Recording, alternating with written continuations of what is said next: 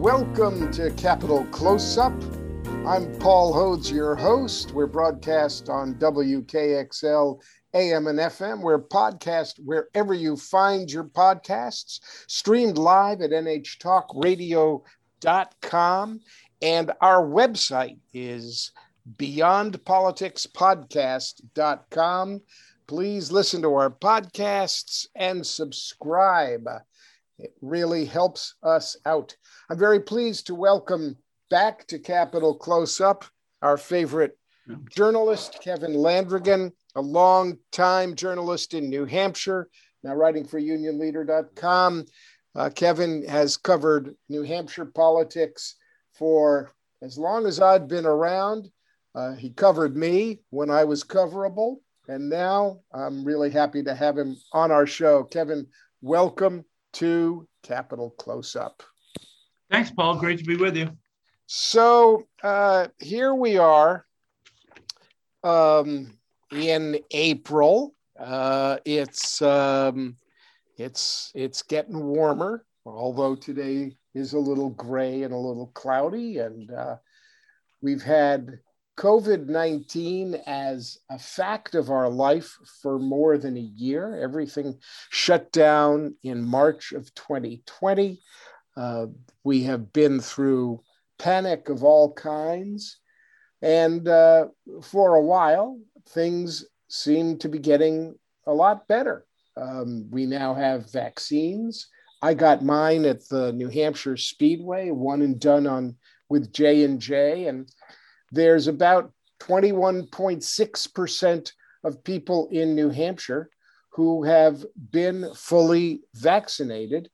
In terms of the vaccination rates, New Hampshire is doing pretty darn well compared to the rates of other states. Yet we are seeing, as we're seeing around the country, a very disturbing trend in yet another surge of COVID.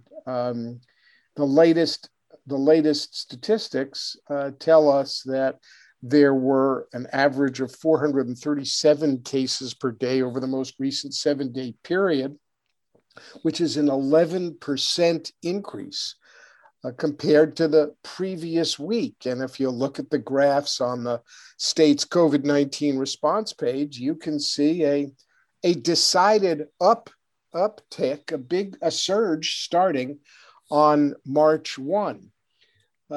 Most of the sad deaths in New Hampshire have been with the population over the age of 70, in the sort of the 60s and the 70s.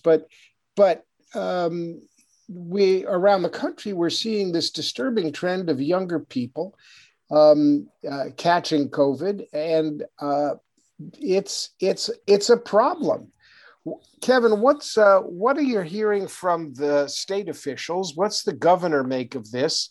I don't know whether it's begun to affect him politically at all. People may simply have moved beyond politics with COVID. The state has maintained its mask mandate, I believe. There is a push to reopen businesses, schools, and restaurants. But at what point does this become problematic for the governor, who is, according to a lot of sources, considering and looking at running for the United States Senate against Maggie Hassan? Right. Well, certainly, state officials are concerned about the rising number of cases. Hospitalizations and deaths don't seem to haven't gone up to the same degree as cases have.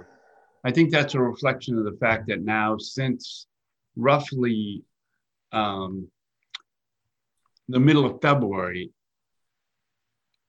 the population of people in New Hampshire under age 30 have been the highest number of folks who contracted COVID. And that percentage continues to go up of the total cases of COVID.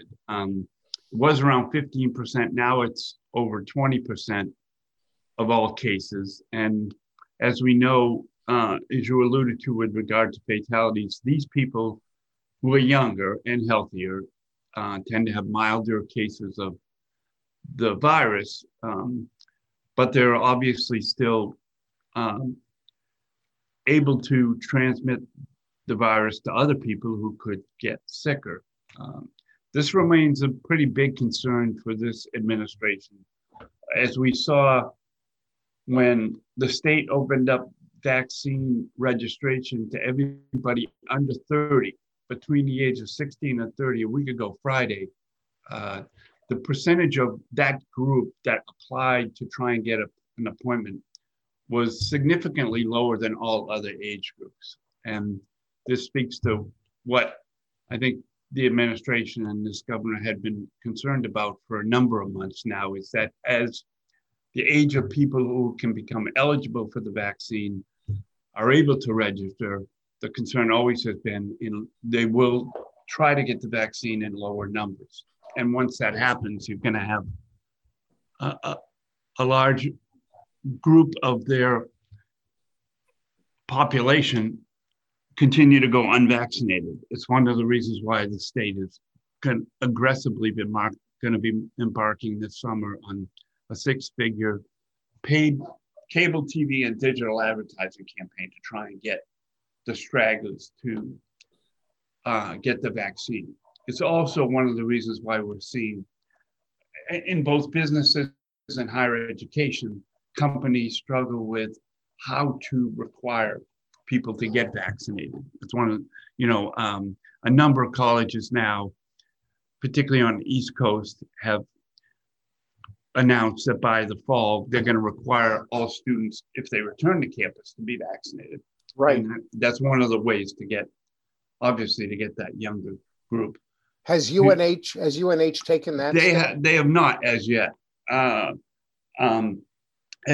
Anselm's has, Franklin Pierce University has. But the public higher ed has not yet. But I certainly wouldn't be surprised if they did, particularly if they, that was something else that sort of jumped out at us about 3 weeks ago, was that in New Hampshire, Durham became the third highest group to have new cases about a month ago, behind Manchester and Nashville. And if you looked at cases per 100,000, which is really the best way to look at how bad COVID is in your community, because small towns are going to have small numbers of cases, right? Right. Durham had the highest percentage per 100,000 in the entire state, followed by Hanover, which, and a lot of, which is particularly alarming because a lot of Dartmouth College is in remote. There are work studies and a lot of internship programs and many independent studies that are occurring on campus, but a lot of classes aren't. They still are. They have enough college students up there staying year round that they've their case numbers have spiked too. So that's certainly a real worry. It may be that the a younger population, college kids who are, as I recall, notoriously rebellious and stretching their wings and wanting to be independent, may be still feeling, immune and immortal to the effects of COVID, and figuring, okay, if I get it, it won't be as bad. So why bother going to get jabbed in the arm? Because it's not gonna get me, and they are missing the community transmission that can happen really quickly. I mean, this disease spreads like wildfire, and we're now dealing with variants. In New Hampshire, it looks like the UK, the so-called UK variant is predominantly the variant that we're going to have to deal with. There is, I believe, not more than 1 or 2 cases of the South African variant, but the vaccinations have been shown to be pretty effective even against the variants. But the rise of variant strains combined with the effect on younger populations who are less likely to get the vaccine are really concerning, because after all, I mean, it's April, May. If people are, if the colleges close down somewhat for the summer, there are some colleges that do stay open. Sure. By the time we come to the fall, who knows what kind of shape we're going to be in. I would expect UNH to require vaccinations just like other colleges on the East Coast have. Sure. Yeah, I think that's true. I think, and as we saw last week, this governor sort of did an about face on vaccinating out-of-state college students. That didn't take too long.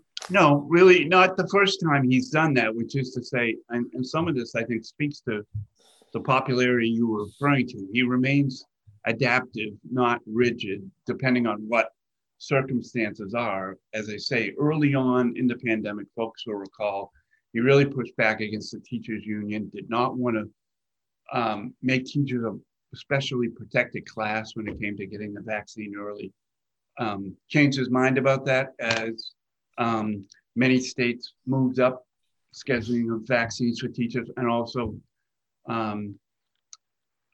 the vaccine numbers that we were getting increased. He created a special registration for them. That's gone well. It's gotten pretty good response from teachers, over 60%, not quite 65% to this point, have gotten at least their first dose, and many have gotten their second. And we saw that again last week with out-of-state college students. And I think a reflection of the changing circumstances, which is, like I was alluding to earlier, because we're getting more vaccine every week, and because these younger populations aren't signing up in the same rate of numbers, the state is looking at having a lot of available vaccine appointments between now and Memorial Day, and not in any way going to be able to fill them with its residents. So that's why he decided to kind of make New Hampshire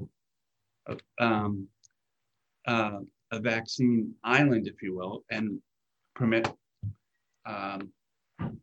anyone from outside the state to come in and get vaccinated here. You know, just turning to the political ramifications for a moment. What's interesting is that I think that whatever people think about the governor and his policies, and the Democrats have been sending out, weekly or daily letters and emails trying to pin something on the governor. I mean, basically, talking about trying to, it's what happens in politics. The Democrats would like to have the corner office back, and they keep trying to find something to tag the governor with. But despite all of that, and despite the rising numbers of COVID, the governor, I think, remains very, very popular politically across the board. And I think one of the reasons is exemplified by what he did on the college age or college student vaccination issue, by not rigidly sticking to his guns, so to speak, and reversing his position without a lot of fanfare, without a lot of announcement, without making a big deal out of it. I didn't see a lot of news about it, except, just that it just appeared one day that he had reversed his position on this, and the state would now allow college students from wherever to be vaccinated. It displayed a flexibility that I think the voters appreciate about the governor, whether they agree with him or not. They appreciate that he is somebody who, in certain instances, can be flexible instead of rigid, which in politics these days can be a rarity. Sure, and it certainly is. He thinks it's certainly in striking contrast to what's going on in Washington. A lot of partisanship, a lot of ideological rigidity, and inability to work with people and find compromise in response to his initial decision about out-of-state students. There was a pretty ambitious petition drive started, and more than 5,000 people signed it. I think the governor certainly took note of that, and I think picked up, with regard to Washington, in making his decision to allow out-of-state people to get vaccinated, not just college students, by the way, anybody from any state can come here and get vaccinated. And as we know, there are a lot of people who don't permanently reside here, but spend a lot of time here. And those folks now can get vaccinated. And he chose the date of April 19th, which also, not coincidentally, happened to be the date President Biden chose to say all adults by then should be able to schedule to get a vaccine. And I think I think the governor picked that date because it was one the president's administration targeted. And he also picked it because he thinks if I change my mind and do it soon enough, it's likely that these out-of-state college students could be able to get their second shot before they go home for the summer. So that's why he did it that way, and why we are where we are. Yep. So let me turn to the state budget, and then we can talk about perhaps in the next segment, we'll get to some of the other bills that have been passing the great House in New Hampshire, the People's House, 400 strong. So the wrangle over the state budget is perennial. It happens every time the governor proposes a budget, the House takes it and they deal with the budget, and then it goes over to the Senate and they deal with the budget, and then it'll go back to the House, and ultimately the governor will have to decide whether to sign it or let it go and what will happen. And it's not unusual, but this year, of course, the Republicans have taken over. The Republican Freedom Caucus and far-right conservatives seem to be in firm control. The governor had a number of priorities of his in his budget.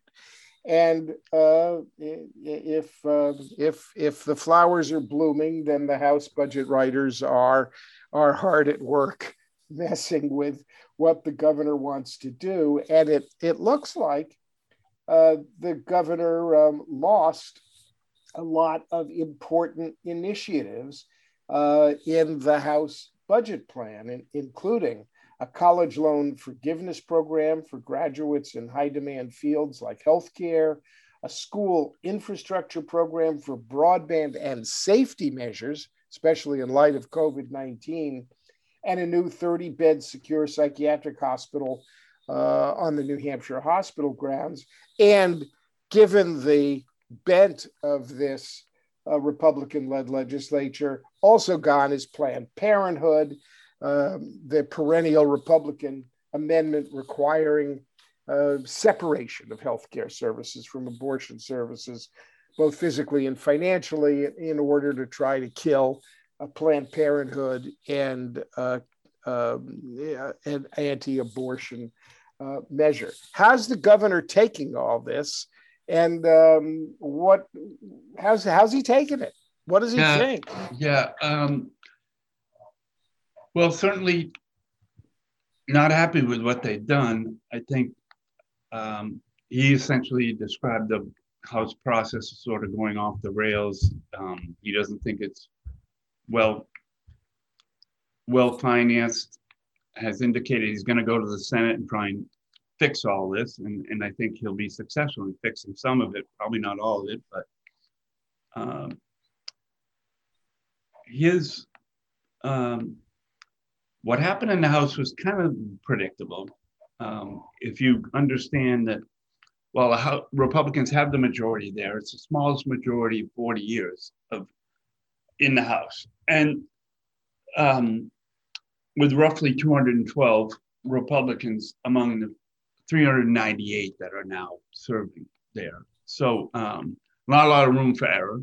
And also this governor, when he won 2-1 last November to get a third term, ended up getting a majority on the Republican side that is certainly decidedly more conservative than it even was 4 years ago when he first won, and Republicans took back the House. So because it's very conservative, has a new speaker, Sherm Packard, who's a social conservative, fiscal conservative, but not a real ideologue. Took over for a kind of a similar Republican, Dick Hinch, who sadly passed away with COVID last December. So you got a new leadership there that has a decent relationship with Sununu, but has to get the votes. And they, as they talked with their caucus, they began to understand that this governor's budget wasn't going to be acceptable to this Republican majority, because in their minds, it spent too much money and had too many new initiatives that that they didn't like. And it didn't have a lot of kind of social engineering that they were looking for, whether it's kind of the assault on Planned Parenthood, the so-called ban on teaching divisive concepts like critical race theory in public schools that conservatives wanted. They got that in there as well. Another feature that really doesn't make this governor happy is a lot of the changes they made in the trailer bill to the budget that deal with future public health emergencies that essentially put the legislature very much as a co-equal branch when it comes to executive power, right, in dealing with emergencies. So that, for example, one provision would be that if the governor declared a future emergency, it would end after 30 days unless the legislature allowed it to continue. One of the real issues that caused a huge hue and cry among Democrats and has gained a lot of attention is the contents of House Bill 544, which, if I understand it, passed as part of the budget. And that would prohibit, quote, the dissemination of certain divisive concepts related to sex and race in state contracts, grants, and training programs. There's grave concern that this issue would apply to schools and universities. Apparently, it's based on a memo issued by former President Donald Trump in September before the election, seeking to ban, quote, critical race theory, unquote, and discussions of white privilege.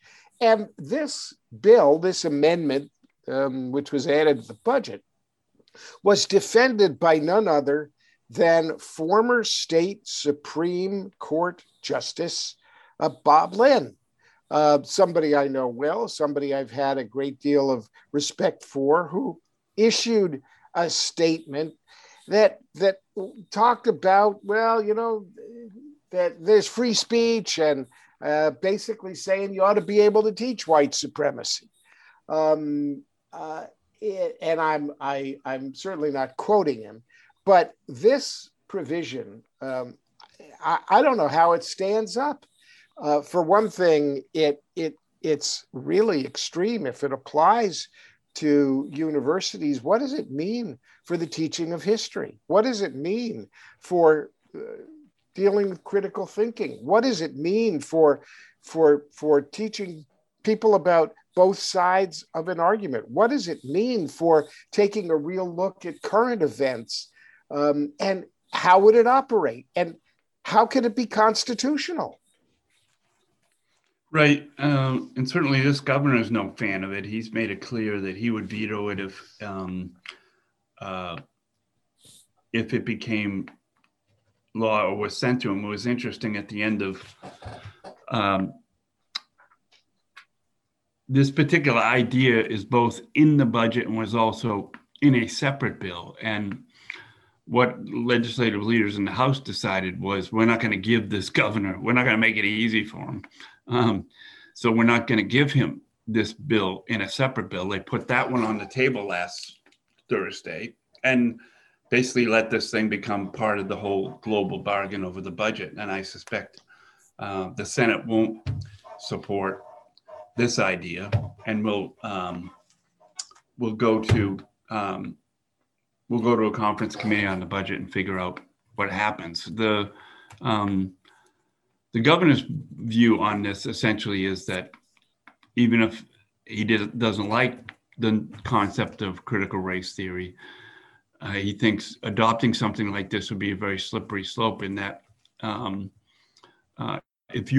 you decide you're not going to allow discussions of topics on what some might consider the ultra left, then Democrats, when they're in charge, will ban topics to be taught on alt right, and we're at this kind of race to the bottom, which probably may not survive a constitutional test. That's what's sort of interesting. The case of this whole discussion appears headed to the U.S. Supreme Court. There's been a challenge in the state of California against a similar law that was approved in part of Orange County, and the district court has ruled it unconstitutional. The appeals court has done the same, and it's likely that the U.S. Supreme Court is going to decide this case in the next year and determine whether these kind of bans violate the First Amendment. You know, what's interesting is that these kinds of bills or amendments or moves do not come in a vacuum into New Hampshire. These are part of a national strategy by conservative Republican groups who largely provide these kinds of social engineering bills to the state legislators, looking for receptive ears among controlling legislatures, and then push the social agenda, whether it's about abortion or in this case, race relations or other controversial subjects. These the legislators are receiving legislation that basically is written for them by outside sources, and then they push it in their various states. And it's good to know that that at least the federal courts out in California that are dealing with it have taken a good look at this. One of the other interesting things about this House budget are the tax cuts. Here we are recovering from COVID. Yes, revenues appear to be coming in better than folks thought they would. They're better than they were in 2020, but it looks like the House budget cuts state business taxes. It cuts rooms and meals taxes. It begins a phase out of the interest and dividends tax. It looks like there are big cuts to the Department of Health and Human Services budget by more than $72 million in back of the budget, across the board reductions in personnel, with reductions in 2021, 2022, 2023. I mean, how does the House leadership justify cutting health and human services at a time when we're in the midst of a COVID pandemic? And what happens to state services in a budget like this? Yeah, I think some of, as I was saying before, a lot of these changes were made to get this over the House finish line, not necessarily to finish a budget, right? The House, even just to give you an indication of how kind of ideologically rigid the House budgeting process became was the House Ways and Means Committee about 2 weeks ago decided to raise their revenue estimates because the economy is recovering and it looked like there was going to be more revenue. And you may recall in the beginning of March, the end of the first week in March, about 3 weeks after the governor had proposed his budget, he then told House budget writers, I'd like you to add $70 million in spending to this budget because revenues are up and we can do this. And so he asked for restoring some spending cuts that he had in his budget. And the House Finance Committee basically decided we're going to ignore both developments. So they adopted a budget based on earlier revenues without those additional monies, and they didn't add nearly any of what Sununu had asked them to. So again, because they feared if they did and put too much spending in, 12, 15 Republicans would vote off the budget and you'd have a real mess on your hands. So that's sort of where they are. Back of the budget cuts are not unusual. They've been done with both Republicans and Democrats, but this one's bigger than most. And as I say, I don't think will likely survive to the magnitude it is when it reaches the Senate. And just to be fair, or at least balanced, I want to at least be balanced, even if not fair. The House budget writers did add some money in certain places. They taketh and they giveth.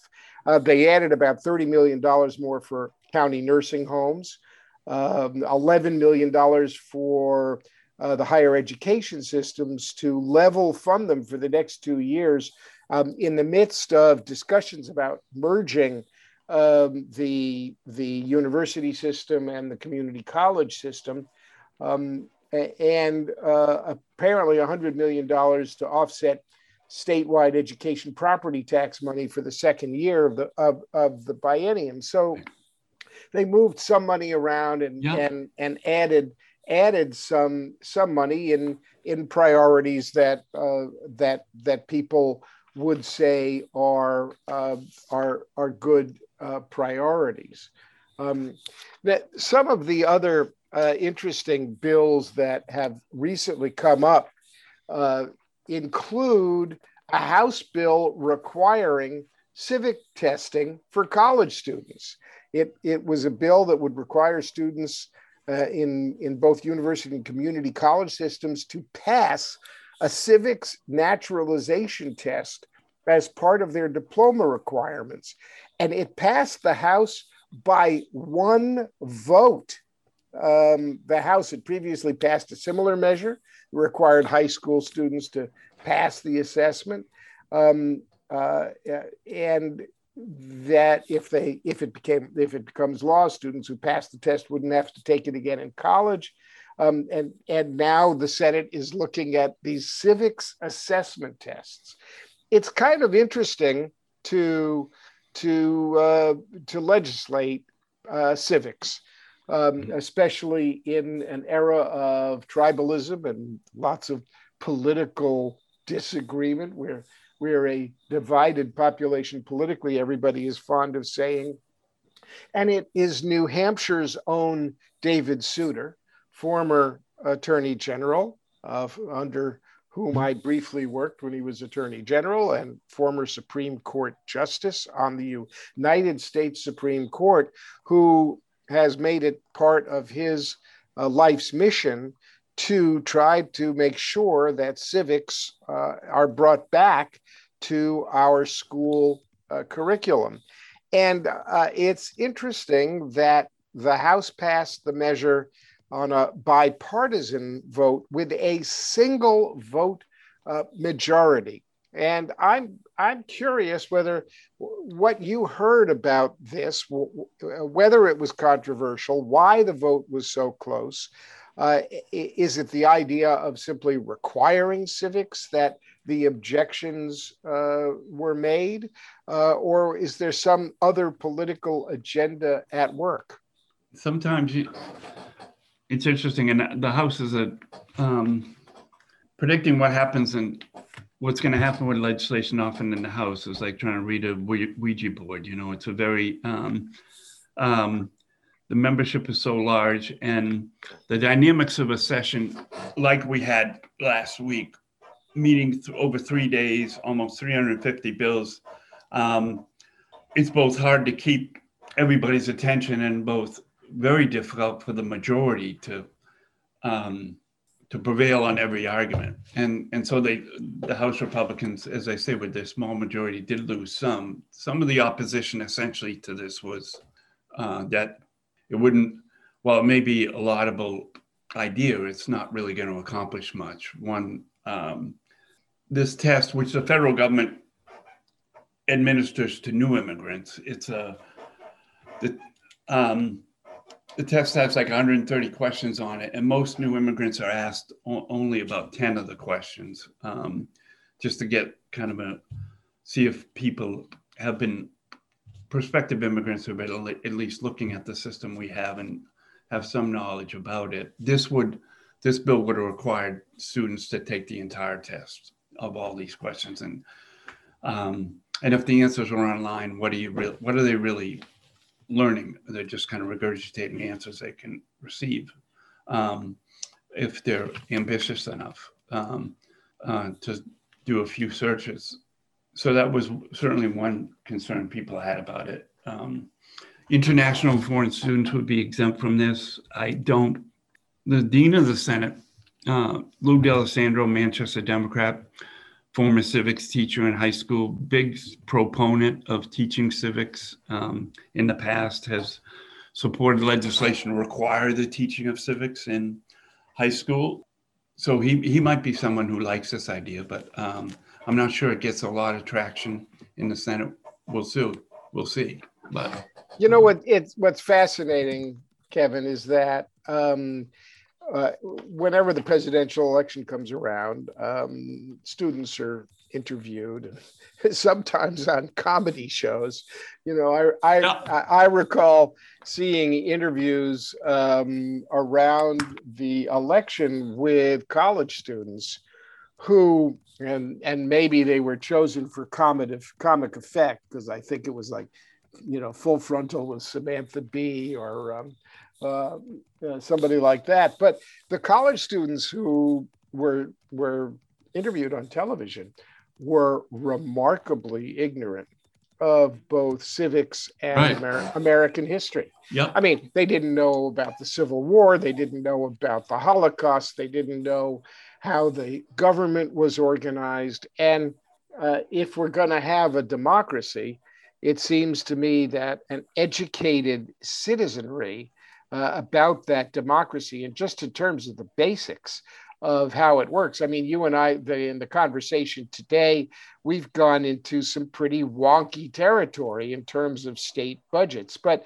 state budgets really are policy documents. They reflect the political priorities of the politicians who write the budgets, and the battles over the budgets are often political battles, even when it comes to issues of spending. Those spending priorities are always political in a state budget. And while that gets pretty deep into it, for students today not to come out of high school or college with at least a working knowledge of how America works and its political system works, I think is shameful. And I think it has contributed to the polarization in the country. I think that if students had a better grasp of civics, a better grasp of history, we would, with a more educated citizenry,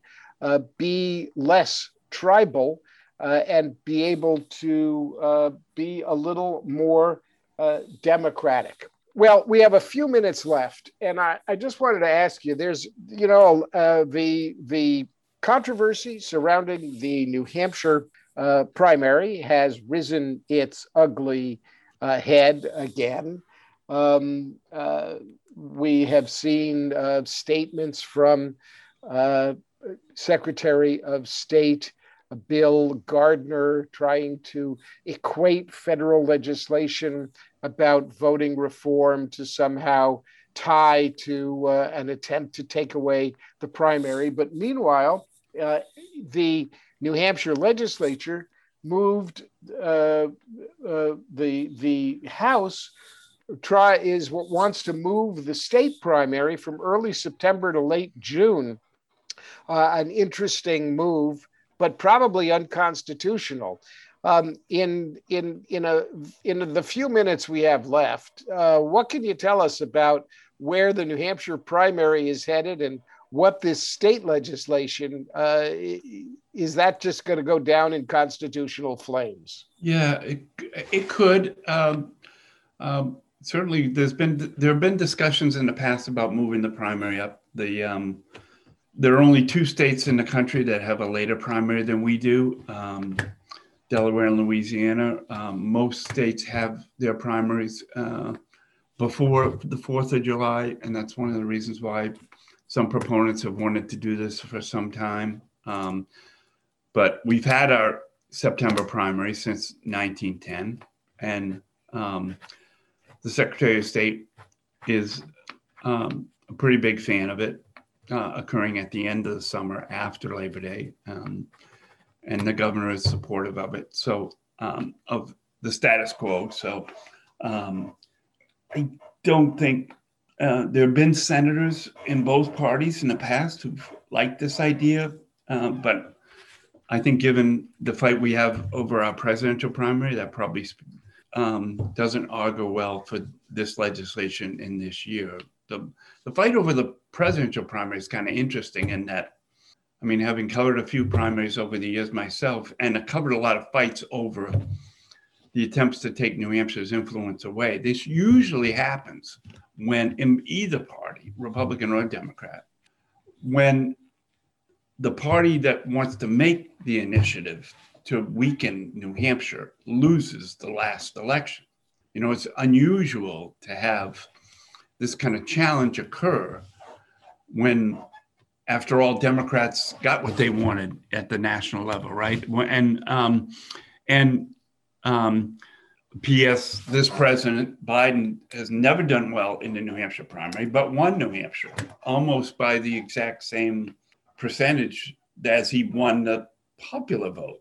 Kevin, we're going to have to leave it there. All right. This is Capital Close-Up. Paul Hodes speaking with Kevin Landrigan. We'll be back next week for more Capital Close-Up.